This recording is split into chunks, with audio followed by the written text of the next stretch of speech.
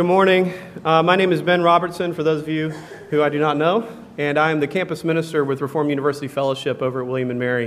I'm going to take a second to give a shameless plug. Any of you who are here, college students for summer school, or here doing research, or here of college age, home from college, we're having a Bible study every Tuesday night on the campus of William & Mary, just outside of the Jamestown dorm. If those of you who go there, there are the green rocking chairs and stuff, right, where everybody always plays Ultimate Frisbee. But 7 o'clock Tuesday night, we're looking at the I am statements of Jesus from the Gospel of John. We'd love for you to come. You can, if you forget all those details, ask me afterwards. But we're going to continue our series in the Psalms. We're going to be looking at Psalm 8 this morning. Psalm 8, a Psalm of David, and one of my personal favorites. And we just read it a minute ago as our call to worship, but let's read it again. So Psalm 8, and if you have a pew Bible, it's page 450. Psalm 8. O Lord, our Lord, how majestic is your name in all the earth. You have set your glory above the heavens. Out of the mouth of babes and infants, you have established strength because of your foes, to still the enemy and the avenger. When I look at your heavens, the work of your fingers, the moon and the stars which you have set in place, what is man that you are mindful of him, and the Son of Man that you care for him? Yet you have made him a little lower than the heavenly beings, and crowned him with glory and honor. You have given him dominion over the works of your hands, and you have put all things under his feet, all sheep and oxen, and also the beasts of the field, the birds of the heavens and the fish of the sea, whatever passes along the paths of the seas. O Lord, our Lord, how majestic is your name in all the earth. Let's pray. Lord, you are in fact majestic, and we need to praise you like we should. Help us to join in with your word, this psalm that praises you so well, and help us to see a glimpse of your glory, a glimpse of your grace, and a glimpse of your majesty so that we can join with it with all of our hearts. We ask this in your name. Amen. I want to tell you about a man named Ed Kidder. Ed Kidder was a great man. Is a great man. He's still alive. As anyone who knows me well will, I'm sure, easily imagine, when I was in middle school and junior high, I excelled at being obnoxious. I was good at it. I got awards. I was mentioned on television a few times. But one of the people who loved me anyway was Ed Kidder. He was my junior high Sunday school teacher. And was involved in the youth ministry at our small church, and he drove a truck. He continues to this day to work for FedEx. The tornadoes that came through Tuscaloosa, Alabama, he missed him by just this much. He tried to stop at a building for shelter that was destroyed minutes later, and they sent him on. They said, "This building won't stand." I'm very glad he's still with us, and I had the chance to see him a few weeks ago. But he bore with me and taught me week after week, and continues to love me now. Not only that was he involved in our church, but he was an artist. He would make these wood prints and sell them at the local art fairs whenever these things came through town. He would make these tremendous carvings and prints, and sometimes they would go in our church bulletin. He would sing, like we had the special music a moment ago. He would do that for our church about once a month, and it was... I've had other people tell me this isn't just like the kid who looks up to his teacher. He was almost like our personal James Taylor at our church. He was phenomenal. He was great. And also, he had a child around the time that I was in middle school, too. He has 2 sons. But at that time, his firstborn, Christopher. And I got to see him as Christopher grew. And I can remember when he was little, 2, 3 years old, and seeing Ed stoop down and speak to him and connect with him and talk to him and love his son, and taught me a lot in modeling. I was the youngest child, so I didn't get to see my own parents do that with little ones, but to watch that. It taught me a lot about being a father. Ed Kidder is a great man. Now, if we were to stop right now and we were to ask each other, what did Ben just talk about? You might say, well, he talked about being a good father and what that looks like with 2-year-olds, and he might talk about how he likes James Taylor and good music. And he might talk about the importance of loving middle schoolers in the church. And those would all sort of be true, but really what I was trying to tell you is that Ed is great, right? Now, very often Psalm 8 is pointed to as this psalm that's about the dignity of mankind, the beauty of humanity, and it is. But it's not the main point of the psalm. In fact, that serves to point to something else. The point of the psalm is, O Lord, our Lord, how majestic is your name in all the earth. That's why it begins and ends with that statement. And everything else in the middle serves to demonstrate what's on the outside. It's called an inclusio. It's this parentheses around everything that's said in the middle. This is what it's about. Our Lord is majestic, powerful, full of authority, kingly, and just more generally, glorious, full of splendor. That's what it means to be majestic in this sense. So how is God majestic? We know how Ed is great, but how is God majestic? First, he's majestic in the creation. Look at verse 1. How majestic is your name in all the earth. You have set your glory above the heavens. Verse 3. And we'll come back to verse 2 later, I promise. When I look at your heavens, the work of your fingers. Don't you love that phrase? The work of your fingers. The moon and the stars which you have set in place. King David is saying, if you question God's majesty, step out on a clear night and look up. David was fortunate to live before light pollution and other pollution blocked our view. But if you've been out in the country, you know exactly what he's talking about. Listen to some of these stats, these statistics about the stars that David points us to get a sense of just the size of our universe. If you were to stand on a football field, these are rough estimates, right? If you were to stand on a football field behind the goalpost and hold a volleyball, and you sent a friend all the way across to the other end of the football field under the goalpost, and he held up a purple grape, the round ones, average size. The volleyball is like the sun, and the grape is us. Earth.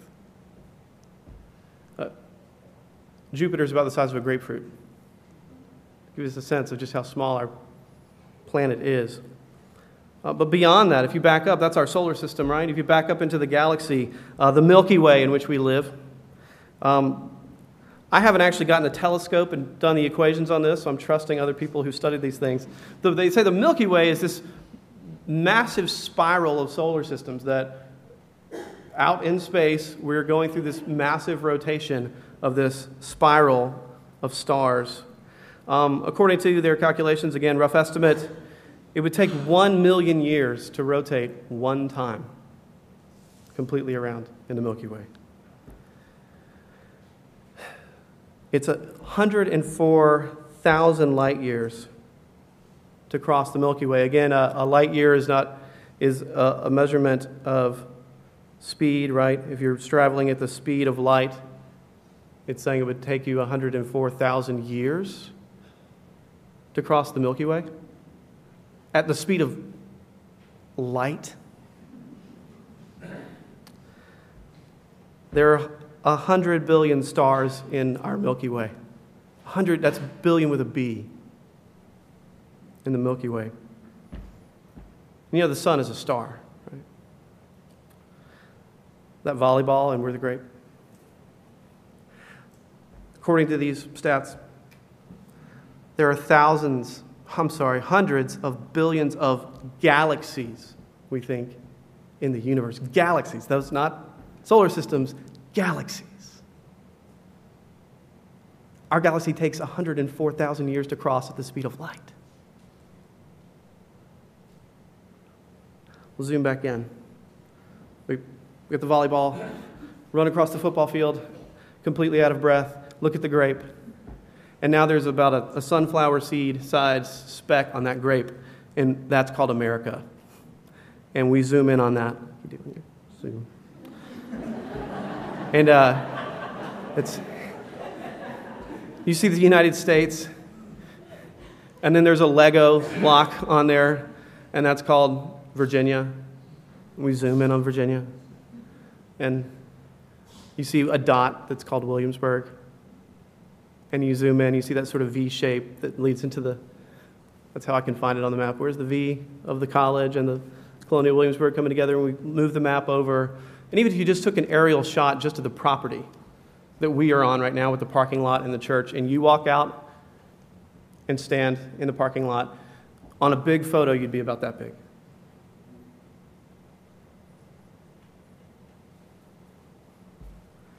See, David looks up at the stars, and he doesn't know all these stats, but he has this sense of there's something really big up there, something really big and beautiful, and I'm really small.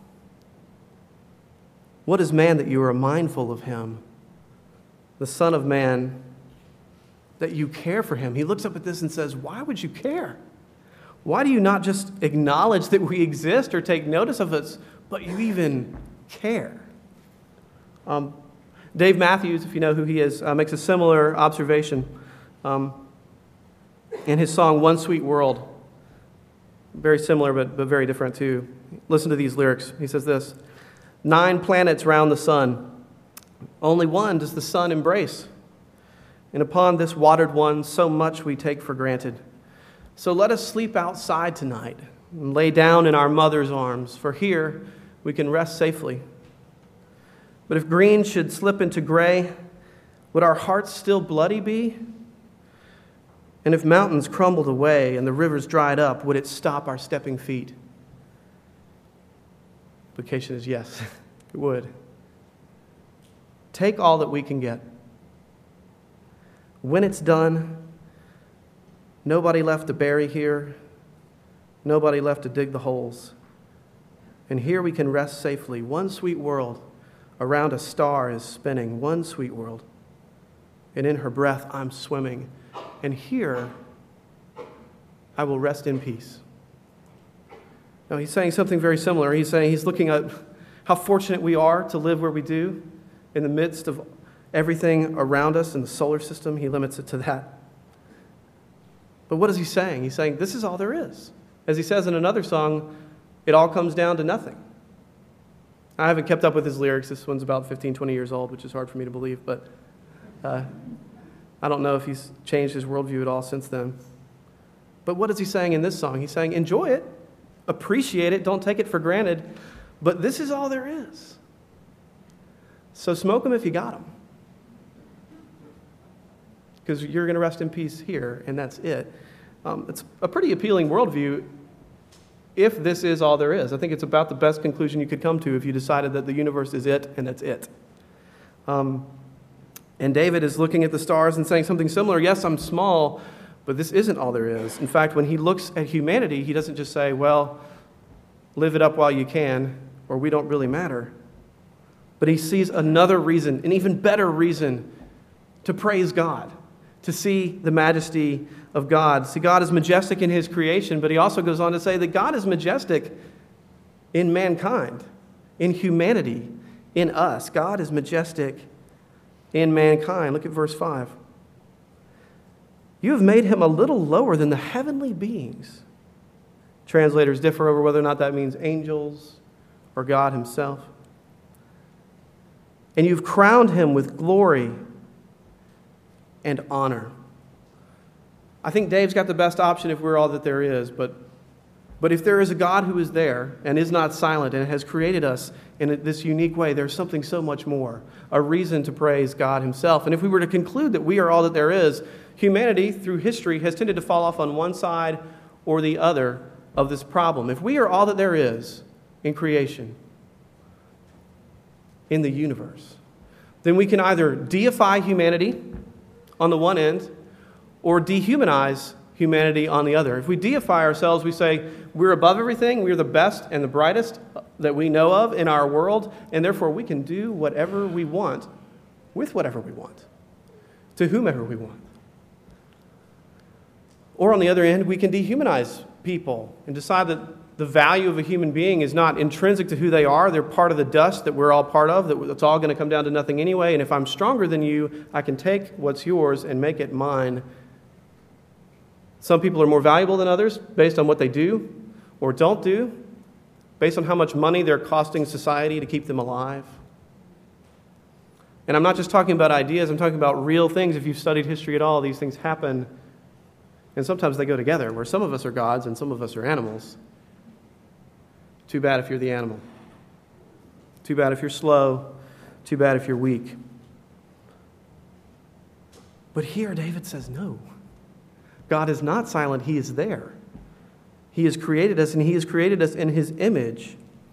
This passage is an echo of Genesis 1. When I look at your heavens, the work of your fingers, the moon and the stars which you have set in place, what is man that you are mindful of him, and the son of man that you care for him? And yet you have made him a little lower than the heavenly beings and crowned him with glory and honor, with dignity. And God's glory is on display through it. When I was in seminary, Dawn and I would often ride together. She worked a couple of miles from the seminary, and she would drop me off in the morning at the library. And I would get there early because she had to be at work, and I'd go inside and study my flashcards and get ready for Hebrew and Greek. And there's a man that works at the seminary that I've gotten to know over the years. His name is Wayne Sparkman, and he's a historian. He gathers denominational historical facts and helps keep historical documents so that we can have a record of our church. He is to the Presbyterian Church in America as Lee Sagasser was to NASA. Those of you who know Lee, that was his job. Well, he had a son named Jeremy, and Jeremy was in his 20s. And Jeremy has never spoken a word, and short of a complete miracle, he never will. He has some sort of neurological disorder that, to this point, to my knowledge, has never actually been accurately diagnosed or named. But I can remember sometimes Jeremy would come to work with Wayne, and he would sit in a wheelchair by his dad's desk. Sometimes I would walk in to see Wayne, and he'd be curled up in a blanket on the floor, taking a nap. Wayne said sometimes he'll smile. You can tell that some foods he likes more than others, some medications he doesn't like the taste of, and things like that. But I remember this one day. It was a cold fall, late fall morning. We pulled up into the drive, and there was Wayne with Jeremy getting out. It was this drizzly, wet, rainy day.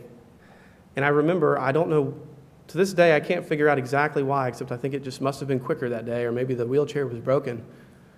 But I saw Wayne, a grown man, pick up his grown son, lift him over his shoulder like a giant baby, and scurry inside. I think just to get his son out of the rain a moment quicker, rather than stopping and setting up the wheelchair and putting him in the wheelchair and getting things turned around. He just grabbed him and ran inside. And we stopped and we stared. Not staring in a gawking sense, but in that moment, I had met Jeremy multiple times, but I had never seen his glory. I had never understood that he was crowned with splendor, that the majesty of God was on display in him in the way that his father recognized, that he was carrying precious goods into the building to get him out of the cold. The glory of God, His majesty. Let me ask you a question. Do you see that in people? Oh, Lord, our Lord, how majestic is your name in all the earth. Look at this person sitting next to me. What about someone that you're mad at? Having a hard time forgiving? A broken relationship? What if you could see what David is telling us to see in them? The glory of God on display. How would that help you love them if you could imagine? Of course they're sinful and you're sinful and there's things getting in the way, and we'll get to that in a second. But they're in the image of God, and His majesty is radiating out of them. What if you could see it and believe that that's who God has made them to be? How would that help you forgive them or love them or seek reconciliation with them? Do you see it in others? And sometimes this one is harder. Do you see it in yourself?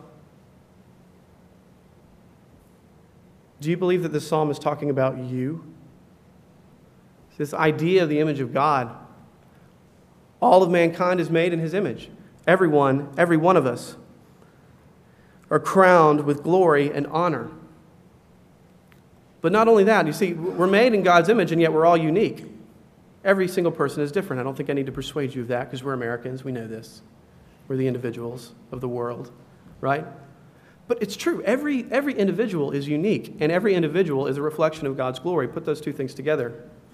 Every single person is a unique reflection of God's glory, and what that means is no one in the history of the world past and no one in the history of the world future is going to reflect God in the exact same way that you do. Think about that. No one can reflect God in the exact same way that you do, which means when you try to be someone you're not, when you posture yourself, when you put up the, what does this person want me to be, and how can I project myself in such a way that they will like that person, and then I can pretend to be that person, and then they will accept me and they'll like me. Not just the idea of covering up your sin and things like that. Of course, we talk about that a lot. But in the sense of recognizing when I cover myself up, when I pretend to be someone I'm not, when I'm what J.D. Salinger's Holden Caulfield called a phony. Remember that kid? He hated phonies. Catcher in the Rye. I'm actually depriving them of a glimpse of God's glory that no other person in history could exactly show.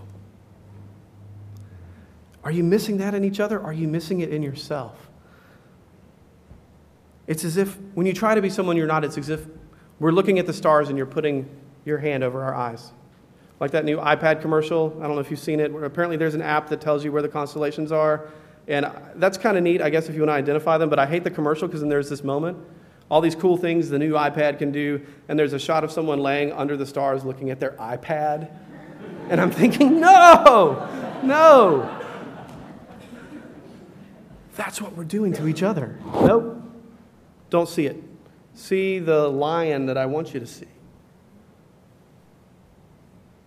You're robbing other people of the opportunity to see God in a way that they otherwise could not when you try to be someone who you aren't.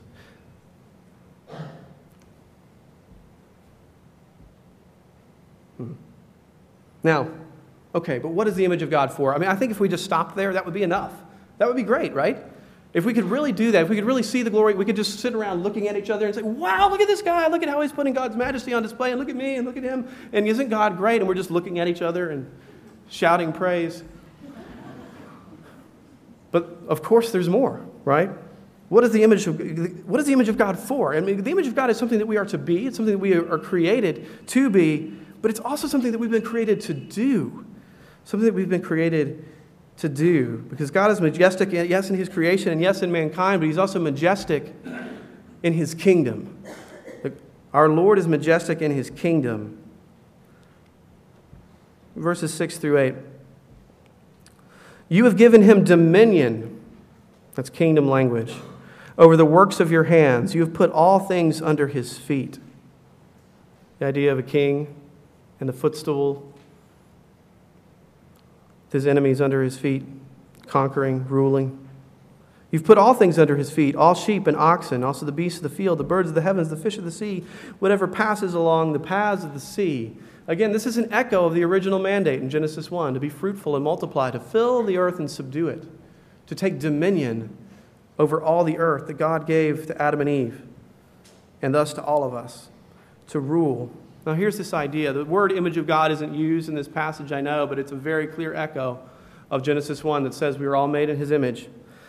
Moses, who wrote Genesis, when he is originally writing to his audience, they are the Israelites who've just been broken free from Egypt by the hand of the Lord. In Egypt, the Pharaoh was called the image of God. And the job of the image of God was to discern the will of the gods in heaven and see to it that that will was carried out on earth. I'm going to say that again. The job of the image of God was to discern the will of the god or gods and see to it that that will was carried out on earth as it is in heaven. Does it sound familiar? And Moses is saying, no, not Pharaoh. Well, yes, Pharaoh, but not as much as he thinks he is. It's not just Pharaoh, it's all of us. We are in God's image. It's our job to be in connection with God and to make this world reflect his image together, to make this world the way that it's supposed to be, to cultivate, to make art and music, to make things beautiful, to make people sing, to create culture, to work. to tend the garden and expand the Garden of Eden across the globe. That was the original call. But there's obviously a problem with that, isn't there, at this point? We're supposed to make the world the way that it's supposed to be. We're supposed to be reflecting God's image and creating peace and harmony in all creation. But the problem is that we've made a mess. Have we not? Let's just take government. We'll take one example. If sin had never entered the world, we would still need to organize things. We would still need somebody to say what time dinner is and coordinate life and build roads and do things. We would still have government. We would still have rule. We would still have order. But this government that's supposed to put order into society and make things the way that they are supposed to be, to organize human beings.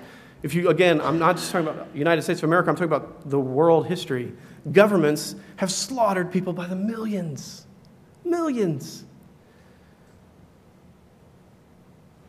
We've made a mess. We've committed atrocities.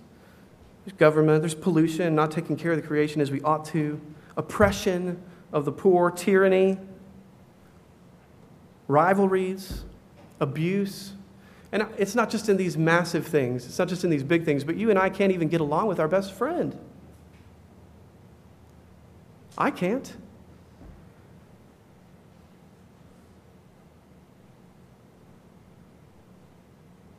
So what do? I think this is why that Ephesians 1, 1 Corinthians 15, and Hebrews 6 all quote Psalm 8 in reference to Christ. Now, it is a psalm about all of humanity, and that is true, but they are saying Christ is the one. Hebrews 2 quotes it at length, saying that Jesus is the one who's crowned with glory and honor. Jesus is the one under whom God has placed everything as his footstool. He's placed all things under his feet. And how does he say that that happens through Jesus? Jesus, the one who embodies all that humanity should have been, but wasn't. Jesus is crowned with glory and honor. He puts everything under his feet. Hebrews says, through his suffering unto death. Through his suffering unto death, Jesus becomes and fulfills all that we should have been, but are not. Through his suffering. That is how the kingdom comes. God becomes man, fulfills all that this psalm is supposed to point to, and builds his kingdom. But why through suffering? Why the cross? Why in this way? I promised you earlier we'd come back to verse 2. So let's do it now. This is how the kingdom grows. Out of the mouth of babes and infants, or babies and infants, you have established strength because of your foes, to still the enemy and the avenger. This is this idea of out of the mouths of babies, you have established strength, or literally have established a fortress, have built a strong fort. It's battle language, to still the enemy and the avenger. It's the language of warfare, of kingdom building. And he's saying, out of the mouth of babies, you build a fortress. I'll give you a sense of what he means here. Dawn and I are going to get to go on vacation in a couple weeks, and my brother, who is now a missionary in Mexico, he and his family have decided to come too. They're going to join our family, and we're going to spend some time together. And I'm excited about that because I love my brother and I love his family, and we were in seminary at the same time. He's 5 years older than me, but we got to go through seminary together. Some people call it cemetery together.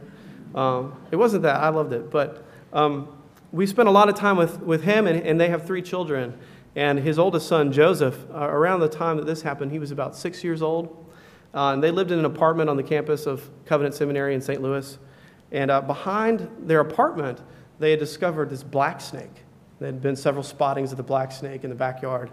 And Joseph is this really creative kid, and he likes to imagine and create, and he drew out plans for catching this black snake. We can call it Operation Black Snake. And he had plans A through, I believe, F of different plans with maps and charts and instructions that he had written out, age 6. And basically, I don't remember every plan, but essentially every plan included these ingredients. One, he had a plastic tube that some little plastic toy snakes had come in. He's like, snakes came in this tube. A snake will go in this tube. So he lays out the plastic tube. And then the second part was that he would place an animal cracker in the end of the tube. I think you see where this is going. And of course, as all creatures are, the snake would be irresistibly drawn to the animal cracker, go into the tube, and then he and Mary Beth, his younger sister, would leap out from behind the bushes or a tree, depending on the plan, and catch the snake in the tube. And Operation Black Snake would be completed. Now, here's the thing. That's brilliant for a 6-year-old. This is so neat. It's cool. Loved it. What this is saying, out of the mouth of babies, you have established a fortress. It would be like a few weeks back, those Navy SEALs, being interviewed, and the people in charge of the plan, we didn't know how to get bin Laden, but then we came across these papers.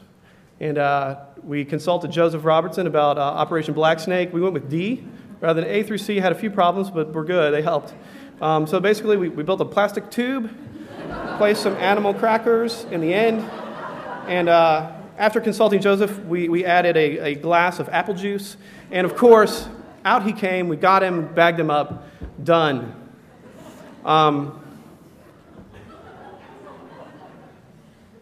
That's what he's saying God does. Out of the mouth of babies, you still the enemy and the avenger. Our God beats the foe with animal crackers and apple juice, with the call of a baby. You've seen Lord of the Rings or 300 or Braveheart, these pictures of massive armies running over a hill, and the idea is that you hold up a little baby and he coos a little praise to God and they fall on their backs to still the enemy and the avenger. That the kingdom grows by God using the weak things of the world to put to shame the strong.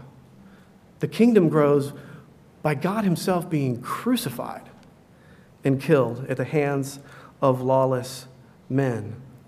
Because that puts God's glory on display, because he is majestic in his kingdom. And maybe it's just that we're all missing the Barretts right now, but I'll close with an illustration from Lord of the Rings. Actually, our previous pastor, if you're a visitor, liked to use Lord of the Rings illustrations. This one is actually from The Hobbit, which will soon be a movie, 2 movies. So people will know it even if they haven't read it. But this is the closing paragraph of The Hobbit. And Bilbo Baggins, the little hobbits are these little furry creatures, if you don't know what they are. He's gone on this great adventure, and he's sitting down with his friend Gandalf, the great wizard, and the dragon has been slain, and all these amazing things have happened, and Bilbo is marveling over the prophecies of old that had said this would happen. So he says this: "So the old stories have proved true after a fashion?" "Of course," said Gandalf. "And why should they not prove true? Surely you do not disbelieve the prophecies because you had a hand in bringing them about. You don't really suppose, do you, that all of your adventures were managed by mere luck, just for your sole benefit? You are a very fine person, Mr. Baggins, and I am very fond of you, but you are only quite a little fellow in a wide world after all." "Thank goodness," said Bilbo. And he handed him the tobacco jar. End of book. I think there's a reason why we love those stories. I think there's a reason because we recognize that there's this big picture, this big adventure, this grand story taking place, and that we are all just little players in it. And yet not nothing. Not insignificant, not just a little speck on a grape, but that there is dignity, that it matters, and that there is this kingdom being built of which we are small players but vital in the plan of God because he has ordained it in his upside-down kingdom, that a grand story is taking place and we're part of it. I need to see that. I need to see it in the creation. I need to see it in you. I need to see it in the building of the kingdom so that I can join with David and say, "Oh Lord, our Lord, how majestic is your name in all the earth." You pray with me. Lord Jesus, you are majestic and you are the King. Hebrews remind us that we do not yet see everything under your feet, but that kingdom is growing and it is building bit by bit.